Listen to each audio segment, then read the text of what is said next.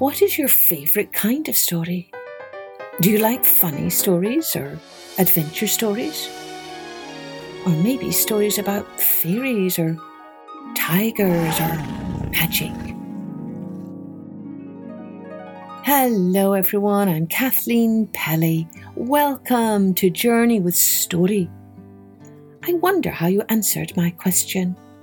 Many of our listeners have requested a story about a dragon. And so today's episode is about a very fierce dragon and a very brave lad who conquers this dragon with the help of some other animals. I wonder what kind of animal would be able to fight a dragon. Let's find out. Before we begin, remember, we love to hear from our listeners, so do get in touch at www.journeywithstory.com. Tell us about your favourite episode, or send us a request for a particular type of story, or send us your drawings inspired by a recent episode, and that way we can share with others. Now let's take a journey with The Three Dogs by the Brothers Grimm. Once upon a time, there was an old shepherd who had a son and a daughter. Alas, the shepherd fell gravely ill, and before he departed this life, he said,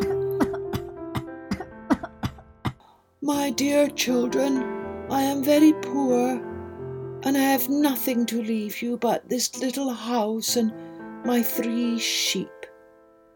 When I am gone, you must divide these between you, but always be kind to one another, and do not quarrel over this."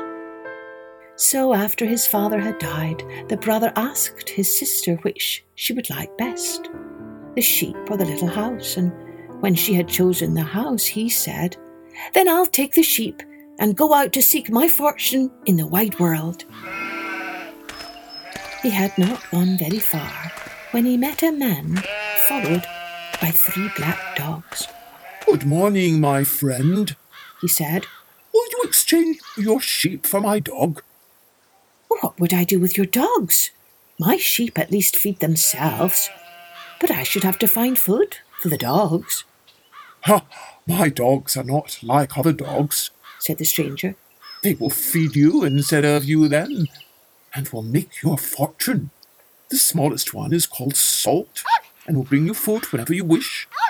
The second is called Pepper, and will tear anyone to pieces who offers to hurt you. And the great big strong one is called Mustard, and is so powerful that he will break iron or steel with his teeth." The lad began to think that this was indeed a good bargain after all, but still he asked, "Why do you want to exchange 3 such valuable animals for these 3 ordinary sheep?" "Ah, that is of no concern for you," answered the man. "Take my dogs now, and good luck to you." With that, he vanished, as did the 3 sheep, and the lad was left standing with the 3 dogs, wondering if he had met with a saint or an angel or some kind of magician. Off he went on his way. And in a little while, he met a carriage rattling along the road. The coach was black. The horses were black. And the coachman and his passenger, a young girl, were also dressed from head to toe in black. The young girl was weeping bitterly. "Coachman, what's the meaning of all this grief?" asked the lad. At first the coachman wouldn't say anything, but when the youth pressed him, he explained that a huge dragon dwelt in the neighbourhood, and it required yearly the sacrifice of a beautiful maiden. This year the lot had fallen on the king's daughter, and the whole country was filled with terrible heartache and sadness. So sorry did the lad feel for the young girl that he determined to follow the carriage, and in a little while it halted at the foot of a high mountain. The girl got out and walked slowly and sadly to meet her terrible fate. The coachman shouted at the lad, "Begone! There is nothing you can do. Go back now while you can." But the lad paid no heed. When they were no more than halfway up the mountain, they heard a deafening roar. Flames shot up into the sky, and down through the flames swooped the dragon in a blaze of fire. But the lad stood his ground, and when the dragon landed on a rock, he cried out, "Pepper, show your strength!" Whereupon Pepper leaped upon the dragon and seized it by its throat. The dragon beat his mighty wings and clung to the rock, and a fierce struggle took place. The biting and writhing and torrents of fire and smoke. But Pepper never lost his grip on the dragon's throat, and finally the dragon's struggles grew weaker and weaker until at last he rolled over, stone dead. The princess was quite overcome with terror and joy, and she fell fainting at the feet of her rescuer. Salt began to lick the princess until she was conscious once more. Pepper gobbled up the dragon's flesh, and Mustard ground up his bones with his massive jaws. Very soon there was nothing left of the dragon but two of its teeth, which the lad picked up and put in his pocket. The princess was overcome with joy and gratitude. She begged the young lad to come back with her to the palace. "I know my father the king will want to reward you richly for what you have done," she said. But the lad told her he wanted to see something of the world. "But in 3 years, my lady, I will return." The princess returned to her carriage, and they bid each other farewell. But as the carriage rumbled over a bridge, the coachman halted the horses suddenly and turned round to her, saying, "Your rescuer has gone and doesn't thank you for your gratitude. It would be nice of you to make a poor fellow happy. Therefore you may tell your father that it was I who killed the dragon, and if you refuse to, I will throw you into the river, and no one will be any the wiser, for they will think the dragon has devoured you." The poor princess had no choice but to agree to the cruel coachman's crafty plan. Everyone in the city rejoiced to see their princess safe and sound. The king embraced the coachman and said, "You have not only saved the life of my child, but you have also freed the country from a terrible scourge. Therefore, it is only fitting that you should be richly rewarded.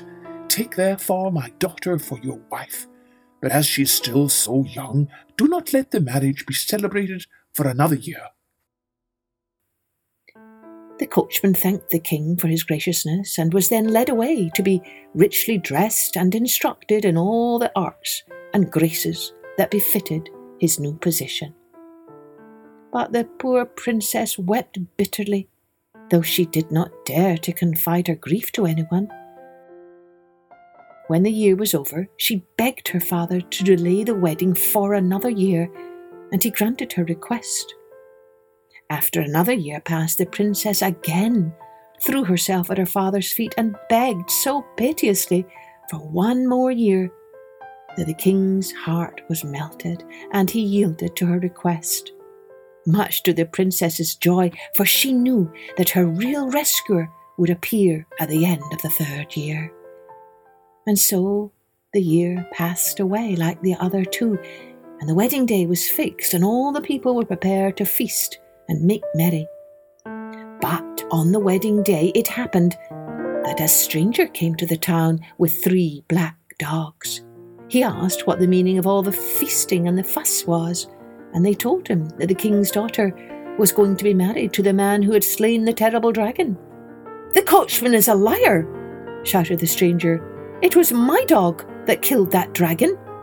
But no one would listen to him, and they seized him and threw him into a cell with iron doors. While he was lying on a straw pallet, pondering mournfully on his fate, he thought he heard the low whining of his dogs outside. Then an idea dawned on him. and he called out as loudly as he could, "Mustard, come to my help!" And in a second, he saw the paws of his biggest dog at the window of his cell, and before he could count to 2, the creature had bitten through the iron bars and stood beside him.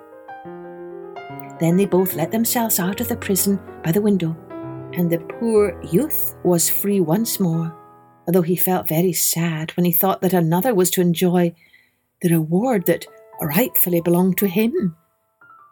He felt hungry too, so he called his dog Salt and asked him to bring home some food. The faithful creature trotted off and soon returned with a table napkin full of the most delicious food, and the napkin itself was embroidered with a kingly crown. Meanwhile, the king had just seated himself at the wedding feast with all his court. When the dog appeared and licked the princess's hand, she recognized him immediately and knelt down to tie her napkin around Salt's neck.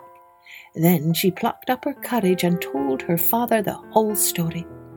The king at once sent a servant to follow the dog, and in a short time the stranger was led into the king's presence. The former coachman grew as white as a sheet when he saw the young lad, and falling on his knees, he begged for mercy and forgiveness. The princess recognized her rescuer at once and did not need the proof of the 2 dragons' teeth which she drew from his pocket. The coachman was thrown into a dark dungeon, and the young lad took his place at the princess's side, and this time you may be sure she did not beg for the wedding to be put off.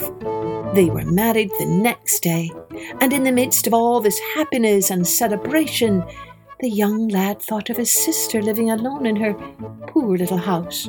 He told the princess all about her, and at once the princess insisted on sending a carriage to fetch her. The sister arrived at the palace and was given a grand welcome. Later that day, the 3 dogs came to the lad and they spoke to him. "Our task is done. You have no more need of us. We only waited to see that you did not forget your sister in your good fortune. Now that she too is safe and loved, we must make our farewell." And with these words, the 3 dogs became 3 birds and flew away into the heavens.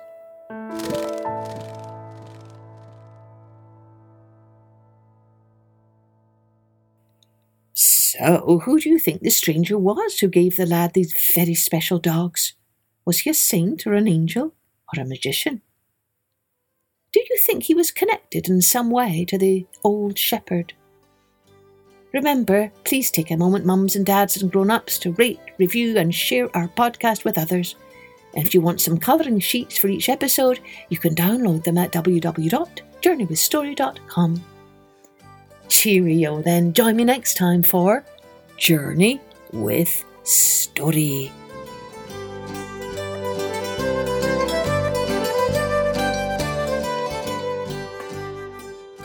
Music and post-production was by Colette Jonas.